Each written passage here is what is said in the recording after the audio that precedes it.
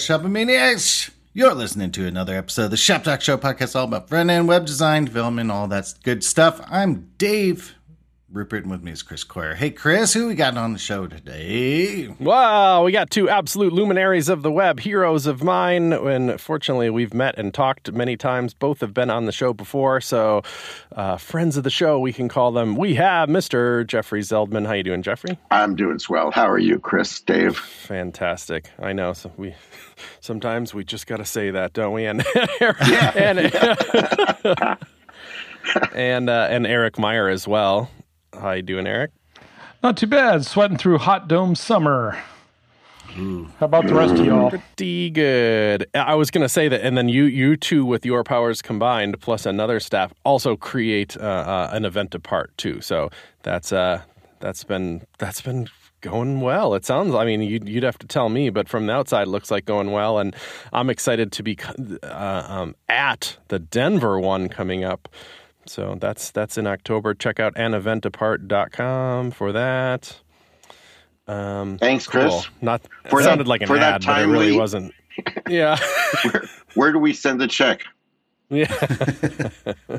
No, AEA is really good. They give it to you right when you get off stage. I don't know if y'all do that. It's like a little classy touch. Oh yeah. When Eric and I started An Event Apart in December of 2005. It was after we'd both been on the web design speaking circuit for like 10 years. And we really liked speaking, and we liked a lot of the people that we saw speaking. But we thought we would do, and there were some conferences we really liked, but we also thought, how would we do it? Like, we'd make sure everybody gets paid right there.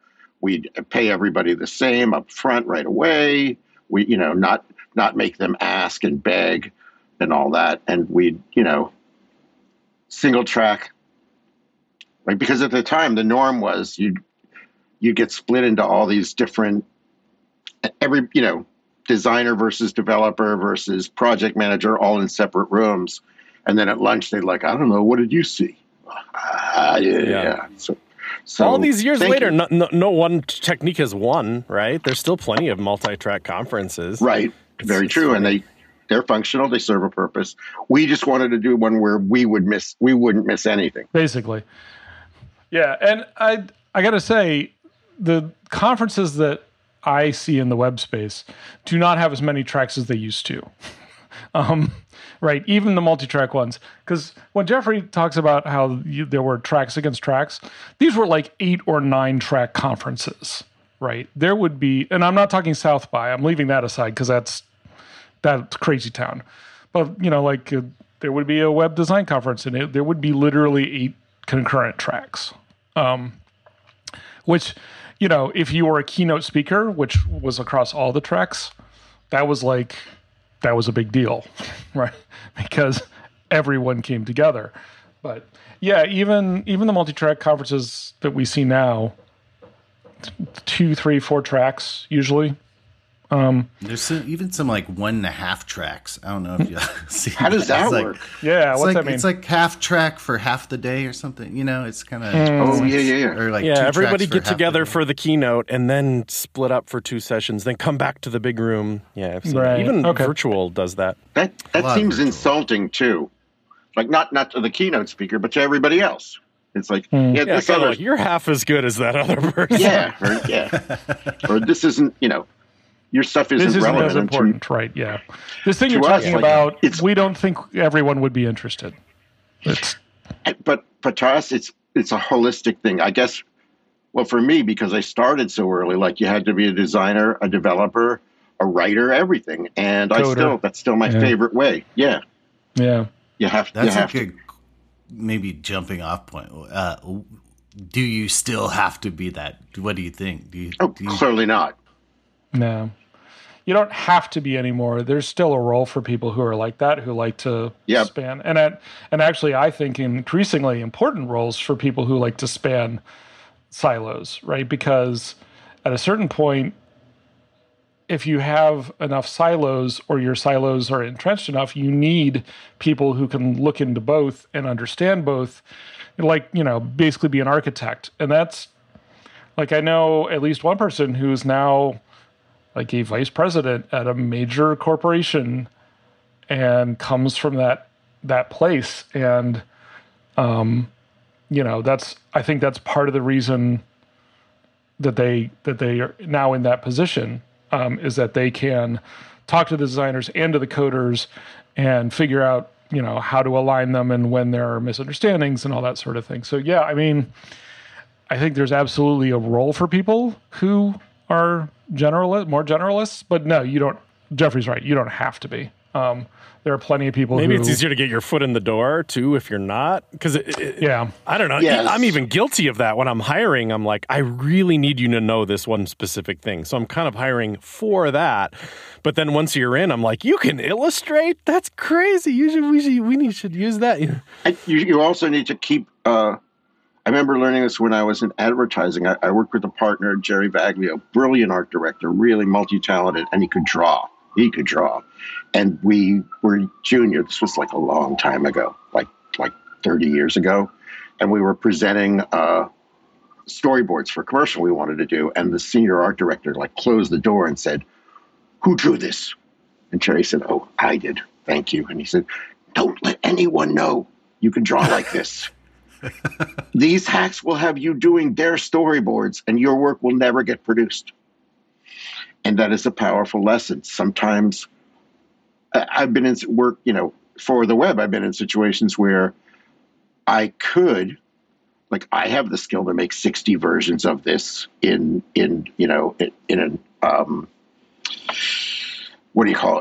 a design program, but I'd be taking away somebody else's work, and that's a bad use of my time. So I think generalists are good connectors, like Eric was saying. I'm in a company now, Automatic. We make WordPress and Tumblr and a bunch of stuff, but it's a very open source ethos there, and the people who've been there a long time are generalists who code and design and do all this stuff. And all the newer people, which is 2/3 of the company, because it's growing really fast, they're more specialists, and you can see the difference. And it's all cool. There's important reasons for both kinds of workers, but it is interesting to see that shift.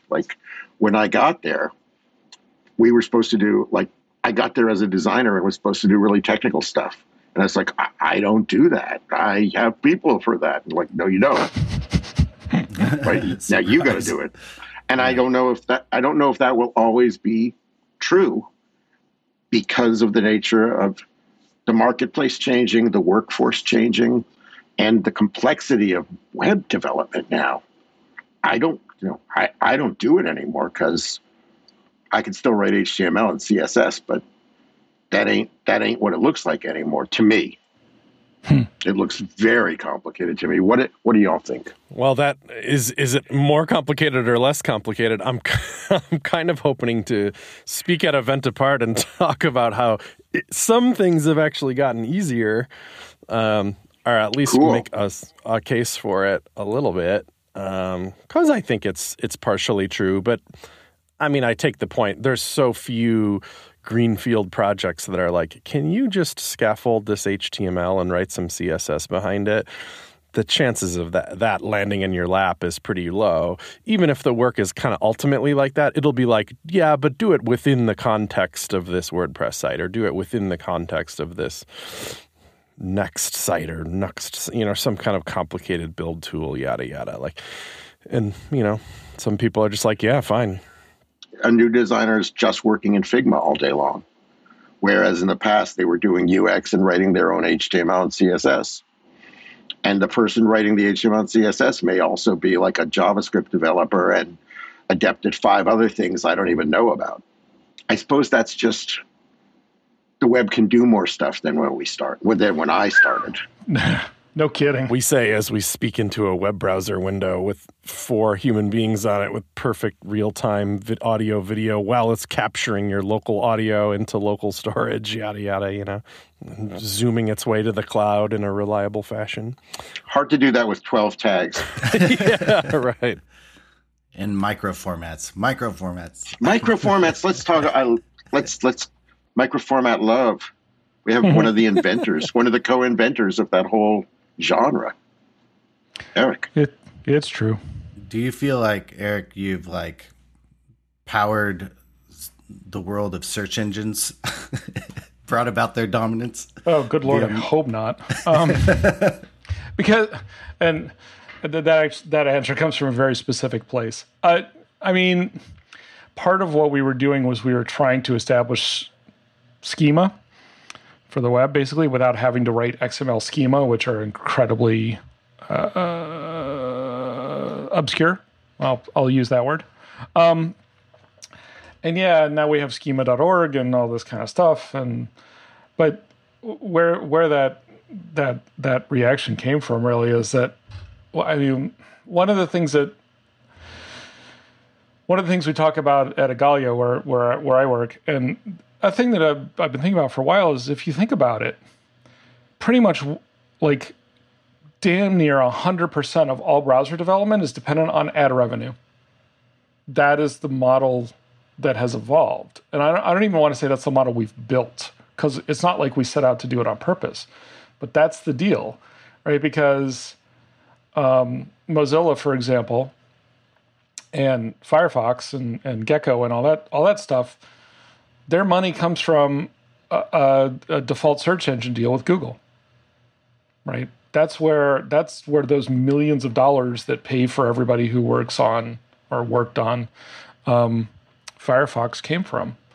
And, Chrome, obviously, or maybe not obviously, but Chrome being developed by Google, their ad revenue is their revenue, pretty much. And even Apple, is search engine revenue. Of course, Apple has plenty of other cash, but that they can You mean draw scope on the if Safari team itself? if they wish to. But yeah, I think traditionally, I'm not sure that's as true now. You all should get Jen Simmons on if you can. And I mean, Do you think she Apple would tell us what kind of check Apple gets from Google for? I mean, no, I don't think you'd get numbers, but and I don't know if Apple would let her be on a podcast, because Apple gets really touchy about that kind of thing. But We've been trying. Don't worry, it's tricky though. Yeah. But if you've noticed, the WebKit team has gotten much bigger very quickly since Jen got there. I don't know if she was part of that hiring or if she's driving that hiring. I don't know from the outside. But the WebKit team is getting bigger quickly. And they're shipping a lot of stuff ahead of other browsers. People were doing Safari as the new IE for years. They're shipping stuff ahead of everyone else now. Mm-hmm. Yeah, they must have got... We did a nana boo-boo on Safari, and they got pissed. Well, whatever it is, that's happening, right? And it makes me wonder if they've managed to get resources from elsewhere. But when you look at it overall, the entire browser ecosystem is completely dependent on search ad revenue. And that's not a great model, in my opinion. It's too bad that it's so gross that people are like, oh, ads. Oh, they're tracking me everywhere I go. I'm sure this microphone is listening. I can provably watch a fetch request sending my IP out to an, there's all kinds of bad stuff. But it's almost too bad, because at its core, advertising to me feels so positive, so yin yang. So like there's this company that makes widgets and they spend all their time and energy making the widget. They have no time to figure out how to build an audience. And then there's all these other companies that are like, we give everything away. All we know how to do is audience. We have no widgets. We only have audience. And those two symbiotically live together. One pays the other to reach the other person. I like the concept of advertising. It's too bad it, ended up so crappily on the web. And that, like I say, like if ad revenue suddenly went away tomorrow, I don't know, the EU bans it or something, and that becomes a global thing, I don't know where the money for browser development comes from. Right. Tracking and all that crud's mixed into it too, because it's like, I don't mind seeing an ad. I mind it like 2 weeks later when it's like, hey, man, you didn't buy that mattress yet. You just want to buy that mattress? You should buy that mattress. It's like, I kind of just want to read this news article. Right. It's like, or, hey, I see you bought a mattress. Clearly you want to buy another one. You want to buy another mattress? Yeah. People buy 2 mattresses all the time. That's pretty normal. Don't get left out.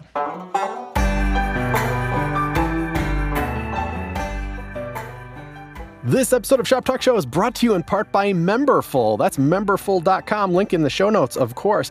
Memberful is the easiest way to sell memberships to your audience, used by some of the biggest creators on the web.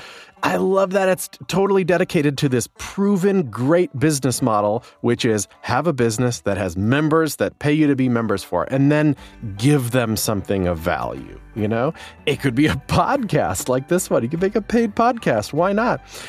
You could be a paid newsletter. It could be educational content. It could be, you know, you're a comic book creator. Anything you can think of where you can provide value for members. Memberful is there to do it for you. It handles all the hard stuff, like taking money and doing the recurring revenue and all that stuff, allowing you to focus on what you do best, which is definitely the right way to run a business. So if you're looking to add membership to your business that you have already, this is the perfect technology for that. You can launch a new revenue stream. You already have the business, add a new revenue stream. Get your brain thinking in that way. So great. It integrates with the tools you might be already use. You know, I'm kind of a WordPress guy a lot of times. Memberful works with that. Works with Discord. Works with MailChimp.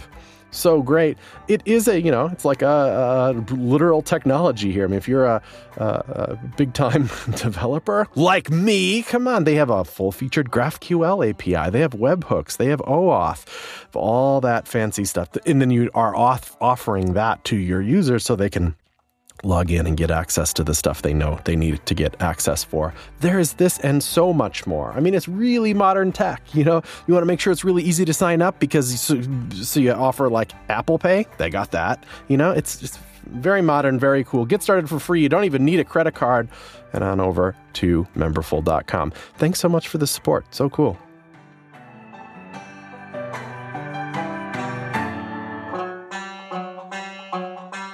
So you all have been around shaping the web for a long time, lots of books about web development, all that stuff, and then have ended up at different roles, but from my eye, are still looking to affect, you know, the web in a positive way. Jeffrey, you ended up at Automatic, as you said. Pretty different role for you. You know, you were kind of a solo entrepreneur for a long time, ran studios, you know, but all that time we're advocating for standards and all that stuff. So I don't know, what's the trajectory now that you can kind of look back on those 30 plus years of web development stuff, and then why Automatic? Well, I'll tell you an answer you don't want to hear. After 30 years, I'm kind of like, I've done web design and development. Others will carry on this work. I'm not ready to retire.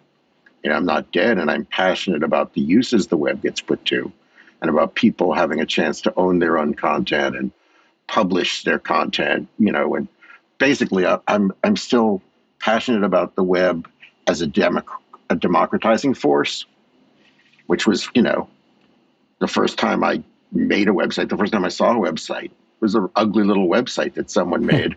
First time I saw a poetry ring, right? Which for kids, that was like,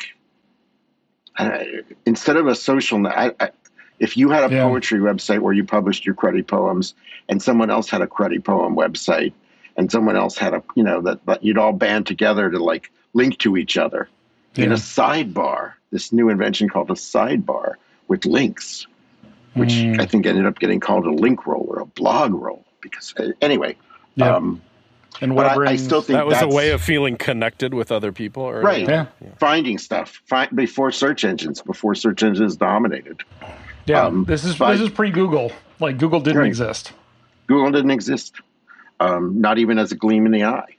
But so I love Automatic because the products are about that. You know, like anyone can sell anything wherever they are. Anyone can publish anything. Obviously, there's caveats with any of that stuff because, you know, when I first saw the web, I was like, oh, any wonderful person who wants to share their passionate joy can now freely, and it also means like some of the worst people in the world, from my point of view, can publish like hatred. So that's an issue we didn't expect in the beginning. But for me, I'm now more in a people area. Like I'm not in HR, but I'm in something called talent, where it's about helping to shape the experience of people who work at the company, build morale, and let people know about the company. Because I remember approaching Matt Mullenweg 3 years ago now and just said, hey, you have a terrific company, but nobody knows about it. And even though he hired me initially to do web stuff, but now I'm doing that stuff, like letting people know about Automatic, because for certain kinds of people who are idealistic and also like to work from home or need to work from home, right? Mobility could be an issue. Like, it's a great place. And remote, where everybody's doing remote now, but Automatic's been doing it forever. And it's like on this really high level of, we know how to make that stuff work. So I'm very happy being there. And I'm also happy having a paycheck. What did you mean nobody knows about it? Only because people know WordPress, but is that what you, but not necessarily Automatic? Is that? Yeah. People, right. People know WordPress, they know Tumblr. But it's not like WordPress, an Automatic joint. I mean, we don't, like, I think one reason I've had a career is because I was shameless about branding stuff. When I was first making websites all by myself, I would be like, I would have my name in the footer of the website, right? I mean, it started with that contact the webmaster, and that quickly became like, before I had a studio, it was like me. And that's embarrassing. A lot of people wouldn't do it, but here I still am. So that's cool. I think we have shame about branding, but it's too bad. It's sort of what y'all were saying before about, like, advertising doesn't have to be horrible. In a way, it's this, I make this great stuff, but nobody knows how to find it. Nobody knows I make it. So I need to let people know. But in theory, advertising is not evil. In theory, it's just like saying, hi, I have a restaurant, come eat. It's really just a little that. Sidebar here. I'm curious what you think about, I guess, anonymity. And it seems like, not to like necessarily drag this down this weird direction, but it seems like in this new world of Web3 garbage, whatever that is, I'm sure you can tell how I feel about it based on that moniker. Anonymity is like almost like required. Like, it's really weird to use your own name. Like, but that's not necessarily a new concept. People have been using screen names forever. Right. Chances are your AOL screen name wasn't Jeffrey Zeldman. So we kind of knew to use screen names. But, like, I feel that same way, too. I am Chris Coyer everywhere, and it has done a good job for me. Like, how is that not obvious, though? Like, how come people don't see that and be like, wow, if you use your name, that you get to, like, build on the brand of yourself for a long time? It just seems very obvious to me. I was just going to say, it's a lot easier for us white guys to do that. I mean... Well, that's a blind spot because for me. of the white, we have white names. Well, because we don't have to face the kind of backlash that women will face, that people of color will face. Sure. That kind of stuff. If you're making it, if you're associating yourself with your brand all the time, like, I don't really get hate mail. Yeah, once or twice over the years, right? No, as opposed to, daily or women on Twitter who are like, once or twice in the last 5 minutes or whatever. I don't get inventoried on my appearance by everyone who feels that they have an opinion. I'm sure there's people who look at me and like what they see, and there's people who don't, but they don't, it's not even a consideration because I'm a guy. It's not a referendum right? on And I'm you. a white guy. Yep. That's very true. But I did want to make this other point, though. My favorite filmmaker at the time that I discovered the web was Alfred Hitchcock. And I was very aware how he had marketed his like everything about him, his profile, his droll sense of humor. And he did like grossly commercial stuff, like had Alfred Hitchcock magazine with, but the result was that he got to make the films he wanted to make. And I thought, that's cool. And then the other one, I don't know if you all remember this band, Weather Report from the 70s. They were like a... Heck yeah, Jocko. Yeah, okay. And their keyboard player was named Joseph Zawinul or Joseph Zawinul. I don't know. It was a South African name, but he just started calling himself Zawinul, like Cher. Before Madonna, right before Prince, he was just calling himself Zawinul. I thought that's cool, and I'm lucky that I have the name Zeldman because that's a weird name. Not many people have it. If I'd been Jones, nothing wrong with that name, fine name, but it would have been hard to go a Jones production but I was able to just turn my last name into a brand, so if you have a moniker that's unusual, it might work. It might work. So, Eric, you've also been around a long time, wrote a bunch of books, were the CSS guy, the original OG CSS guy in a way, and then now I've found your way through zigs and zags to at Igalia, which is like super involved lately. It really has become a name that I think the company's probably been around a while, but it's become a bit of a household name lately, at least in the web dev circles, for the amount of work that it gets done in browsers, and then maybe its brand is getting better. Maybe that's what's happening. Hopefully. Yeah. Yeah, Igalia's been around 20 years. 21, I think, at this point. I think last year was the 20th anniversary. But yeah, the browser work is, in this field anyway, what's gotten them noticed, doing CSS grid, basically, like shipping it in browsers, and other stuff. Focus Visible and WebKit the has pseudoclass in Chromium is pretty much Igalia. That hasn't happened quite yet, but we announced intent to ship. So that's basically everything's in place for it to be turned on by default in a future release of Chromium. Yeah. You can use it now if you have the experimental web features flag turned on, which I'm sure all of us in this call do. You can use has in Chromium as long as you've got that flag on. You can also use it in Safari without any flags because they actually managed to ship it first, but yeah, I've been playing with that. But yeah, I mean, Igalia does a lot of work. Unbelievable! It's possible. Can you imagine? I just think that alone would have just changed web development. If we just had it all along, if it just shipped in like CSS1, it would just be a different. It would be a different web. Yeah, like how many times, Eric, have you written the phrase like you can't select a parent or whatever? Yeah. And it's like, surprise, you kind of can now.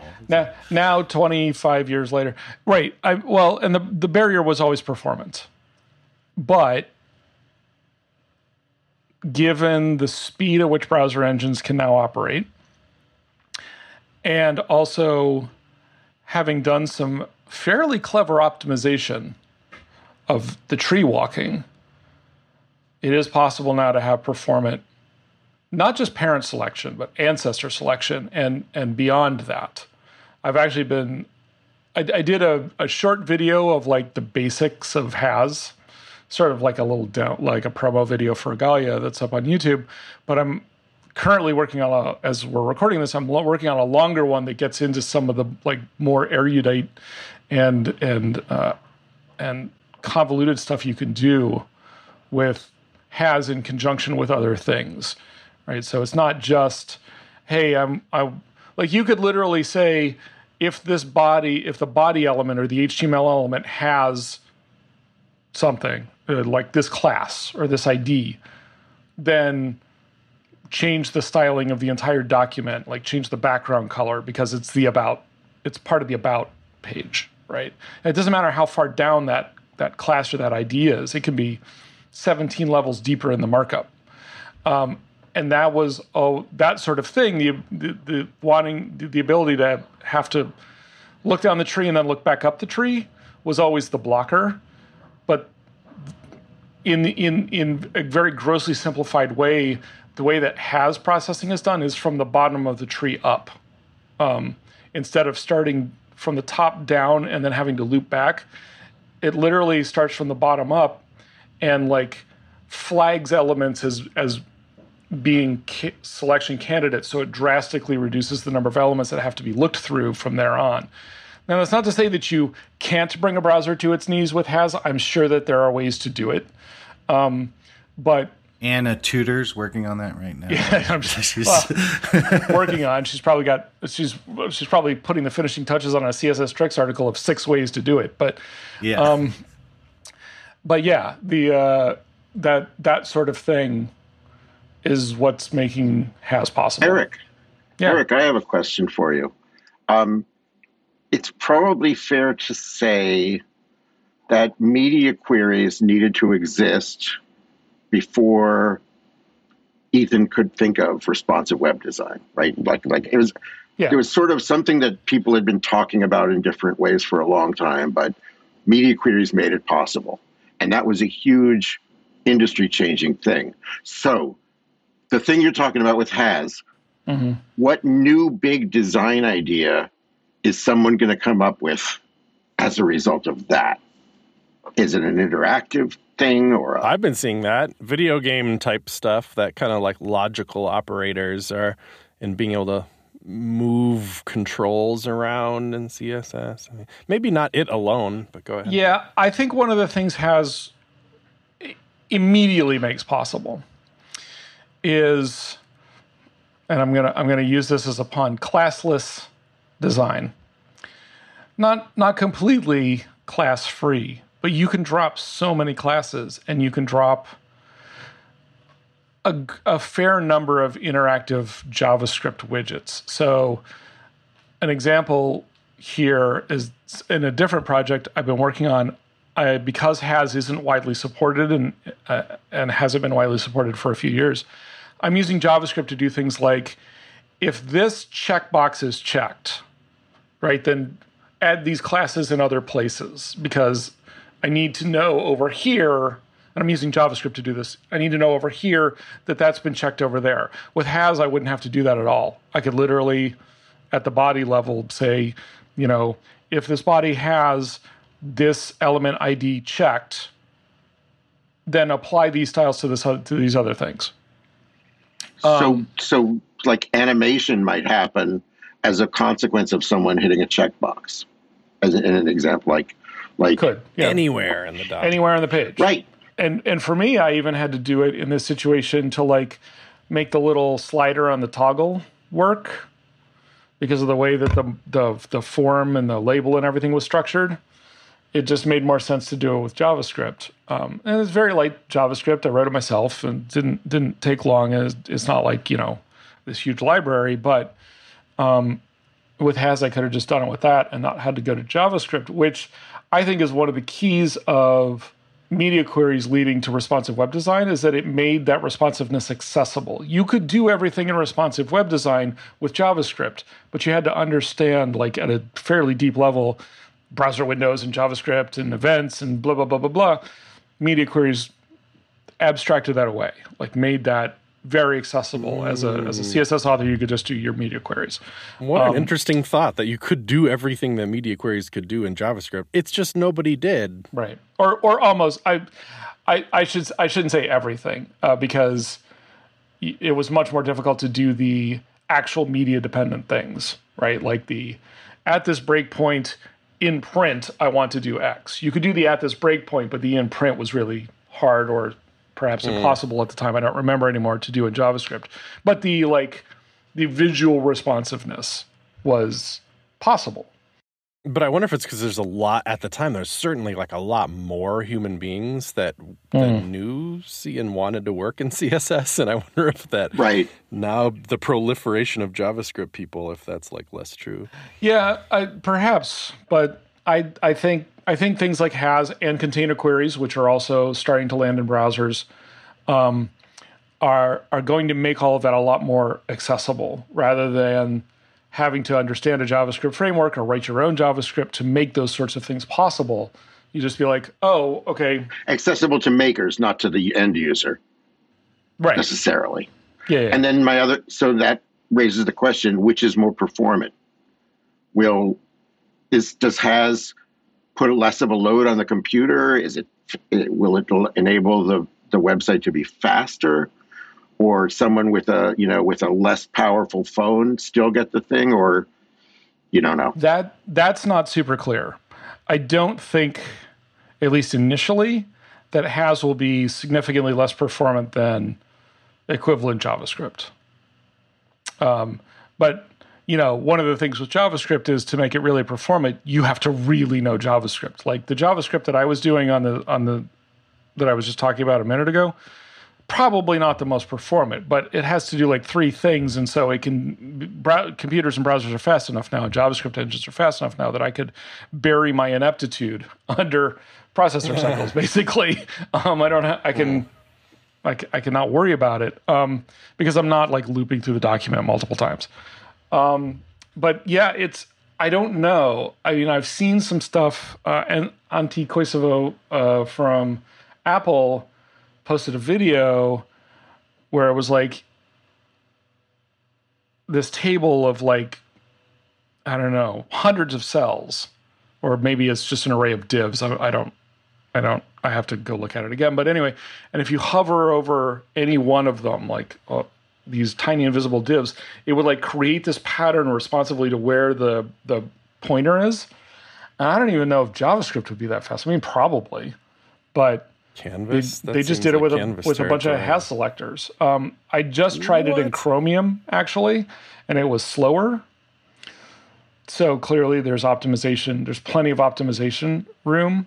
And that's the interesting part, is that I think over time, the CSS will probably become more performant because JavaScript engines have had now, 15 years of like massive performance investment.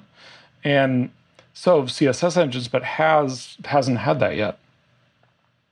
So we'll see. I mean, it'll be interesting. But yeah, any time that you've been in a situation where you're like, crap, I have to class something, I have to class the parent or something 2 or 3 levels up because of this thing here. Like I have a little sale banner, so I need to class the div for the item to be sale so that I can style it differently. That goes away. You don't have to do that anymore. You can just like have your little sale thing and then have a rule somewhere that says if the div of a class of shopping item has a thing with a class of sale inside of it, boom, style it, done. I didn't have to change my markup at all. So it's probably more work for the computer, but it means that it's replacing some other piece of definitely slower technology. Like if it replaces any JavaScript at all, it's almost definitely faster, right? I can't say that for sure, but it's not going to be significantly slower. It seems to me like it maybe even replaces like CMS hacks, templating hacks you had to do. Like, if it has a product, like chuck a class way up there that says like products 1 or like product, like, because you're like, if it only has 1 product, do this. If it has 5 products, do this. Feels like you unlock context, like contextual web design. That's a book. I'm going to sell it on a book apart. That's the next big thing, my friend. You just said it. Contextual design. There you go. Contextual design.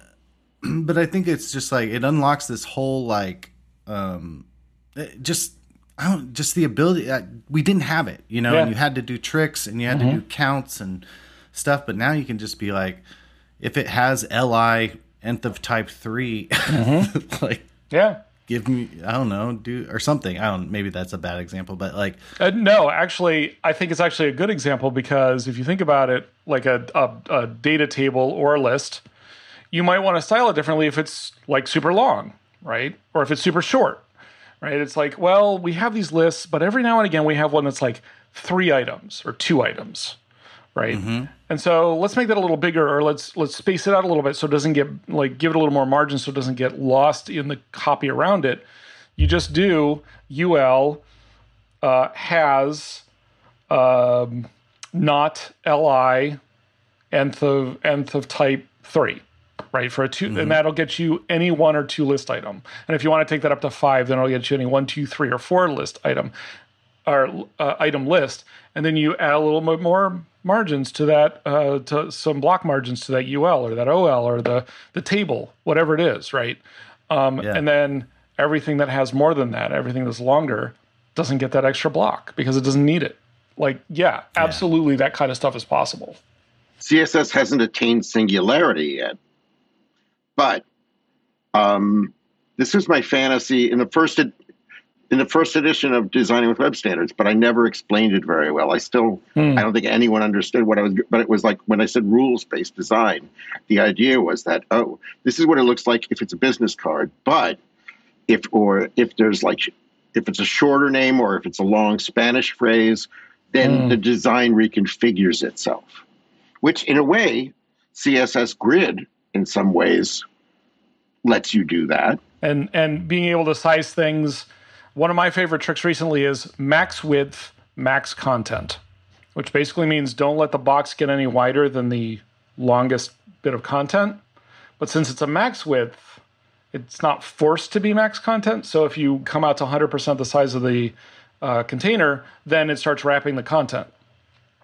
So short content, like the box is just around that content, but long content, it wraps to multiple lines and you get a box that surrounds it. You don't even, I mean, you can do that right now. So, yeah, that is what Table used to do. Kind of, yeah. Except you can do it to anything. Do it to your H2s so that you like put a border across the bottom of your H2s, and then it your just H1 or whatever. Right, it'll just stop at the end if you have like a 2-word H1. But if you have this super long H1 that goes to multiple lines, then it'll just be across the entire width of the element box. And like widow control, is that we still use JavaScript to do that, correct? Last time I checked. Widows and orphans are not really supported. CSS had property, I guess still does, but they're not really well supported. And they were only ever about lines of text. They weren't about individual words. So yeah, doing the thing like having JavaScript that runs through your content and replaces the last space in every paragraph with a non-breaking space so that it'll always keep at least 2 words. Like you still need JavaScript for that. But I mean, with everything else CSS is doing now, it's like container queries, cascade layers, grid, has, all this stuff is dropping. Maybe it's time to go back and say, hey, could we have a line orphans or whatever, orphan words or some property that'll let us do that, where it'll basically say, keep the last few strings of text together at all times. Maybe. I don't know. Why not? It's really a curse to care about that. Like the first minute you learn that, you're like, I'm going to spend the rest of my life putting NBSP at the end of 2 words. Yeah. It's like teaching someone to recognize bad kerning, and you've cursed them for the rest of their life as they go about as they go around the world and they like see a sign that somebody tacked up on a door that they printed out. You're just like, no. r/Kemming, don't subscribe. So I was lazy. Like one of the reasons I think that I got involved in web standards early is because I was lazy. And it's like, I don't want to learn 5 ways to do this. It's too hard. Like to me, web standards is working when it makes it simpler, right? And then we can focus on the content instead. I like that. This episode of Shop Talk Show is brought to you in part by Notion. Learn more and get started at notion.so. It's this wonderful app that I couldn't possibly recommend more to use for essentially writing documents, but it's so much more than that. It can be a place for your Kanban boards, for project planning and meeting notes and calendars and notes of any kind. A little side thing I see people doing a lot is like writing out a quick document, which will look beautiful because Notion looks great, making it public and then using it as like a job posting website, like a quick way to get a URL to share with the world that says, hey, we're hiring, that kind of thing. Their sharing model is so great. At any given page, and it can be nested as deep as whatever, you can kind of just mark as public, little toggle switch, and then share that with anybody who wants to see it on the internet. But what's cool about that is it doesn't have to be totally public. Another way you could do it is like type in an email address and invite somebody to the document, either just to see it or to have write access to it and collaborate with you on it. So it's a great collaboration tool in that way. For example, we have like a show calendar for this show, and we invite collaborators, even from outside the Shop Talk Show organization, to collaborate on the calendar, like our editor and our sponsors and stuff, so we can all have this shared understanding of what's happening with the show. Notion really enables workflows like that. It's so cool. Thanks for the sponsorship. Notion, that's notion.so.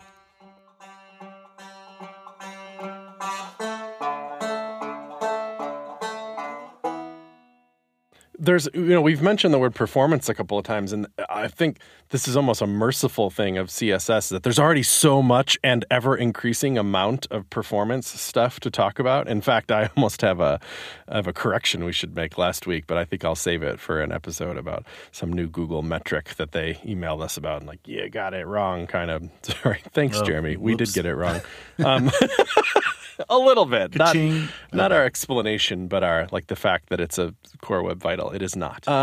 Okay, God, there was 10 asides before I even got to the point.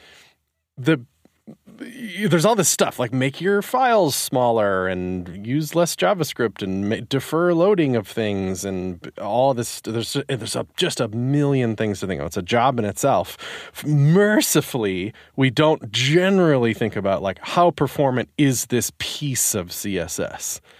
In fact, it almost became the mantra, don't worry about that. Do not let that seep into your brain. Do not worry that a star selector is slow in CSS. Because there's a minute where it's yeah, but that selects everything on the page, so that must be slow. And there was a minute where it became was. Oh, yeah, okay. Right. That's why Eric wrote the, what was that called? The reset. The reset. Yeah. So that, which didn't use star.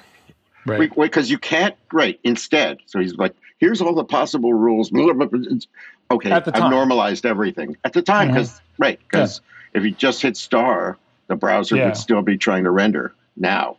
Yeah. Right. But that kind of quickly went away, like you were saying, Chris. And then we had to have that sort of reverse education campaign, right? It was don't use star. Yeah. It's too slow. And then, okay, remember what we said? Don't use star. It's too slow. It's not too slow anymore. You're fine. Go ahead. Use it. Right.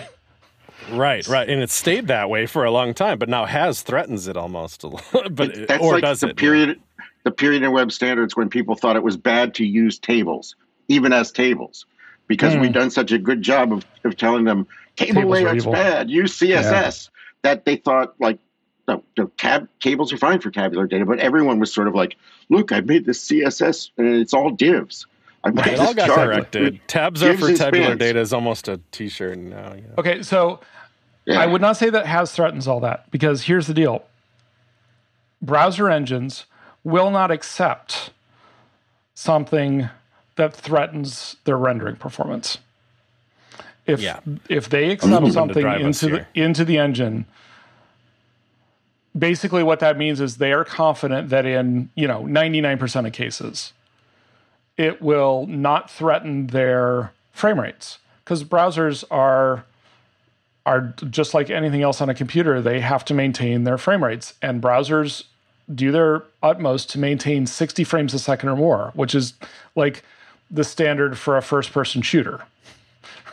What'd you call it? The 60 FPS first-person scroller. First-person scroller. Yeah. Basically, but that, it sounds like some kind of, I'm going to take two unrelated things and put them together and it'll be funny. No, they're not unrelated. That's the thing. Browsers literally are supposed to render at 60 frames a second or more.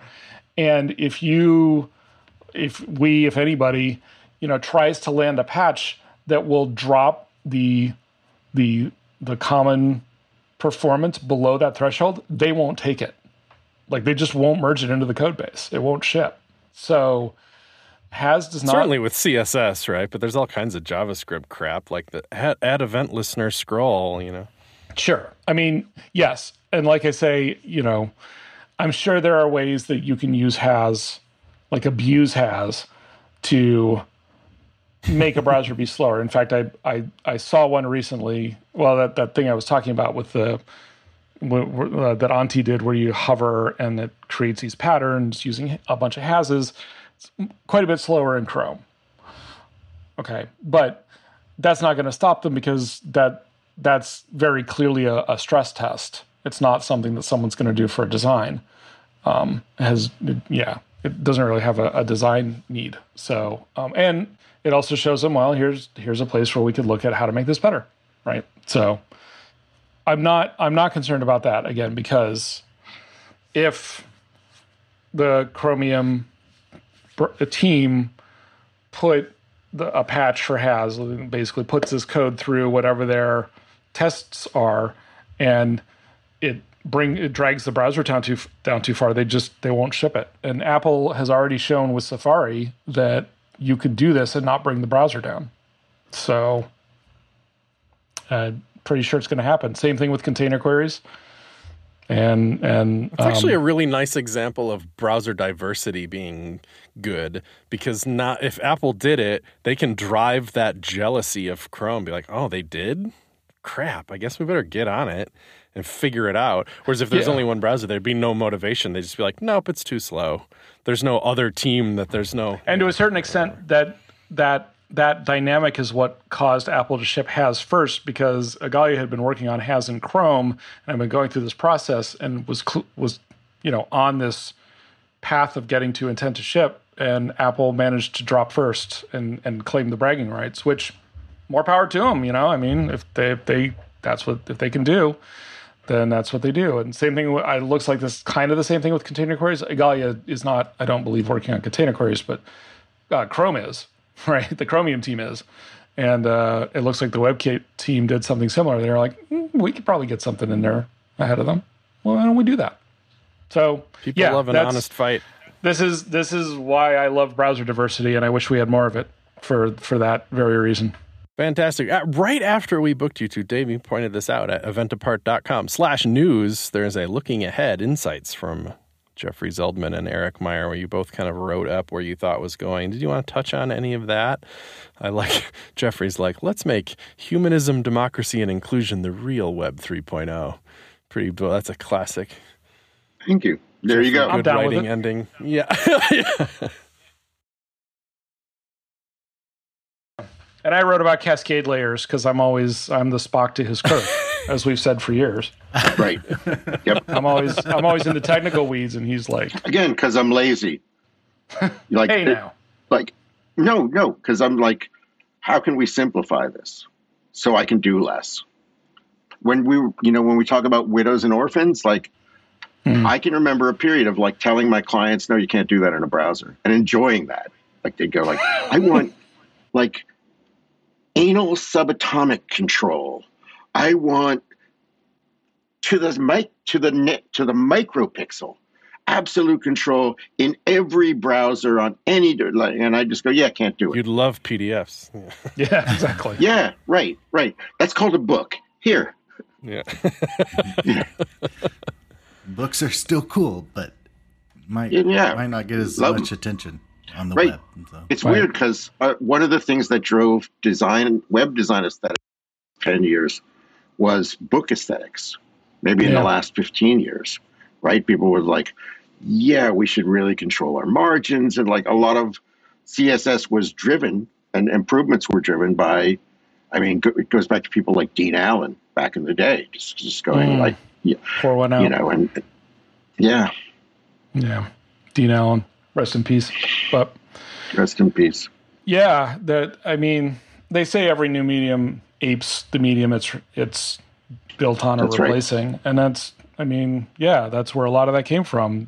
Art directors who were used to, we're gonna paste it up on the board, and then when it gets printed in the newspaper, it's gonna look exactly like that or whatever, right? And once we've shot the video, right, it goes on everybody's 4x3 TV screen, and maybe some people will be in black and white, but we just accept that that's the case, and like everybody gets it in color, and it's in the same aspect ratio, and yeah, at first and for a long time, the attempt to recreate that on the web.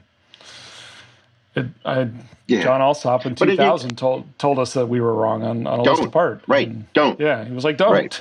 It's a new medium. Treat it as such. I took that to heart. Like, don't. Yeah, don't have to. Not nearly enough people did, though. That was the problem. But the people that stubbornly said, no, I want that, ended up driving a lot of innovation that we enjoy now. That's true. Right? We needed people like John saying, no, that's silly. Don't do that. It's a new medium. And we also needed people like Jason Santa Maria going, I want this to look as good as this book. And as a result, finding ways to do it. So that's true. It's funny you got to learn the same lessons over and over. Like I have a truck and I plug my phone into it, and Apple CarPlay comes up. Looks great, right? That's how I get around. I have my maps on there. I rented a van the other weekend, and it has a long display over the radio. It's really, really wide thing. It's like a Mercedes. That's how they roll. And I plug my phone into that, and it just has big, giant black bars on the side because CarPlay just has a rectangle that it ships in. And then it was cool to see their release at WWDC. Now it's aware of the fact that cars have different size displays in them, and it rearranges itself to fit in there. You're like, welcome to 20 years ago. We've taken pity on the Mercedes truck owner. The poor Mercedes truck owner with his ultra-wide display, with his latte in his cup holder. That poor devil. It's responsive. That's the humanism you're talking about. Yeah, that's true. That's true. Responsive dashboard design is what it is, basically. There are no edge cases. I'd be fascinated to know how they are managing that. Like, are they using effectively like media queries? Like, what are they doing? I would really like to know. Can I also expense a new Mercedes as a testing device? Absolutely. I like the way you think. I like the cut of your jib, sir. There's already precedent for it, right? Because there's already iPhones with pretty different screen sizes, and they have different number of rows of things. It's whatever technology they employ for that, theoretically. Yeah. Probably not CSS. Well, I was going to ask you if Cascade Layers makes anything simpler, but it probably does. Yes, it does. It doesn't appear to on the surface. Yeah, I don't want to get into a huge thing, but I had an interesting thought the other day in a short little Twitter conversation, very short Twitter conversation, with Jeremy Keith. If you go back to the original CSS proposal, not the specification, but like the cascading HTML style sheets document that was written by Hokum Lee like in 1994, the syntax is very different. I'm just going to say it looks more like JavaScript than it does. And this is pre-JavaScript. So he wasn't like copying JavaScript. It just, but it looks kind of like JavaScript. It was like h1.font.size equals 12 point is what the syntax looked like. And this is where this is going, you could also assign an influence weight to every rule. So you could say h1.font.size equals 12 point or 24 point 30%. And then somewhere else in the style sheet, it would say something like h1.font.size equals 36 point 60%. Okay. Thanks, I hate it. Well, but think about it. There's a couple ways to resolve that. One is to like do complicated math to be like, okay, well, if we take 36 point at 60% and we take 24 point at 30%, we end up at like 25.7 point or something. That would be possible. Or you could just say, well, this one's higher than this one, so this one, like this 60% wins over this 30%, right? That would be the much simpler way to do it and probably how it would have ended up if that had come through. But Cascade Layers let sliding F's scale. How many F's do you give about this rule being applied? Yes, and in fact, Watkins for CSS. In fact, at the end of that proposal, he should in ASCII art. There's a slider. There's like ASCII art sliders for various things. The idea being that like you can take this rule, you can shift whatever. Anyway. But Cascade Layers, this is the point, kind of lets you do that. You don't get to assign them percentage weights, but you get to say what order they come in. So like this rule for H1s sits in this layer, right? This font sizing rule for H1 sits in this layer. And if there's a layer that has more precedent, then that rule for H1 font sizing will win over the one in the lower layer, even if they have different specificities. So the Cascade Layers become like we've always worked with Cascade Layers. There were two. There was important and there was everything else. Those were the original Cascade Layers, important and default, right?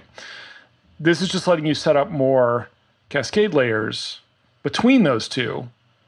And if a rule, let's say in the page Cascade Layer tries to set something and there's a rule for the design system Cascade Layer, no matter what the specificity of the rules is, no matter how many selector classes, IDs, doesn't matter. The one in that page layer, if it's higher than the design system layer, will win out. Will win. Yeah. Yeah. So the whole beast, the whole selector becomes irrelevant. Doesn't that scare you to teach CSS? You're like, used to be like IDs are strong, and now it's going to be like IDs are strong in the layer that in they're their layer and compared to every layer underneath them. Yeah, it will complicate things, but at the same time, it lets you do a thing like, here's the style sheet for the design system. We're going to import it, and on the import, we're going to say what layer it's in. It's in the design system layer, the atomic layer, whatever you decide to call the layer. You can call it Steve, whatever. But then on the page, you can say, okay, everything on the page is in this layer. And so you can very selectively override, things about the design system. It's like the page title on this page needs to be maroon instead of navy. It's navy in our design system, but on this page it needs to be maroon. And crucially, I don't give a crap about the selector. I don't want to overthink I don't have to go into the design system and be like, okay, what's the specificity of this selector? I could just say H1s are maroon, and it would just win against everything else. Done. Yep. That's whack. Yep. It's a new way of thinking about it, but it takes from design systems, because one of the design principles of design systems, or good design systems, is they should be easily overridable. Hierarchical action. Yeah. It should be easy to override. Somebody smart thought about it. It seemed to happen awfully fast, You used to have this, Dave's got this slow like brisket concept that's like sometimes slow is good on purpose, Yeah, and definitely. If we get too fast with web standards, it'll be like, did we super think about that all the way? Well, cascade layers have been thought about for a super long time. Yeah, cascade layers have been thought about for I get possibly 20 years now. I'm not 100% sure, but the implementation did happen very quickly. Like, you can use cascade layers right now. In pretty much every browser, and have them work. We're just not, like, the thing you have to watch out for is, because of the way the syntax works, anything in a cascade layer block will get ignored by completely ignored by old browsers. So we're right now in that transition phase that we used to be with media queries, where it was like, well, you got to be real careful with your media queries, because older browsers will literally not see anything in your media queries, right? So anything that you need all users to see can't go in there. We're in that same kind of space with cascade layers right now. But it will make a lot of things simpler. And I think one of the reasons that it dropped so fast in so many browsers is that browsers were already maintaining layers, right? They had import and default. All they really had to do was figure out how to slot user or author defined layers into that hierarchy, and apparently it wasn't that difficult. I mean, I'm sure it wasn't trivial, but it apparently wasn't that difficult, because it was almost like grid all over again. It like shipped in every browser in the space of a couple of months. It was amazing. So yeah, once the spec was agreed upon and basically minted, everyone was like, boom, done. Wow, cool. Well, let's wrap it up, Dave. Yeah, we can wrap it up. Thank y'all both for coming on the show. We really appreciate it. We are looking forward to an event apart, Denver, so that should be exciting. But for people who aren't following you and giving you money, how can they do that? We'll start with Jeffrey. Don't have to give me money, but you can find me at Zeldman.com. I'm always putting out a list apart. Very slowly, it's like the opposite of CSS tricks. Like they're both wonderful, and like CSS tricks is like, if you miss even like 2 hours, you probably missed something really cool. And a list apart's like, come back in a month. We're slowly digesting this meal. No, I guess that's a bad metaphor. No, that's a really bad metaphor. Forget that. But slow. It's slow, and I'm at Zeldman on Twitter. And that ought to do it. I'm kind of the same. You don't have to send me money. Jeffrey and I have been doing this long enough that we both came from the ethos of you give back, and also have been fortunate enough to be successful enough that we never got around to the pay us money thing. But you can find me at meyerweb.com, and On Twitter and GitHub and various other things, my username is almost always MeyerWeb. And if it isn't, then I probably don't use that network, so don't worry about it. And if you have an Oculus, pick up Eric's new browser, Wolvik. Yeah, it's not mine. Enter the metaverse. That's Igalia's. I just write about it. Nuance there. But... Okay, yes, nuance. just a tiny little. It's an obscure point, but it's a collective, isn't it? I mean, I will admit, I have landed a patch in Wolvik. I fixed a grammar error in one of the preferences. Yeah, that's my patch. Yes, I've contributed to WordPress in much the same way. Yeah. Yeah. Oh, wonderful. Well, thank you all so much for coming on the show. Thank you, dear listener, for downloading this in your podcatcher of choice. Be sure to star, heart, favorite up. That's how people find out about the show. Follow us on Twitter at Shop Talk Show for 16 tweets a month. We have a youtube.com/Shop Talk Show, and join us in the Discord, patreon.com/Shop Talk Show. Chris, you got anything else you want to say? Yeah, next time we'll explain to you kids what Eudora is. I saw that. Yeah, shoptalkshow.com.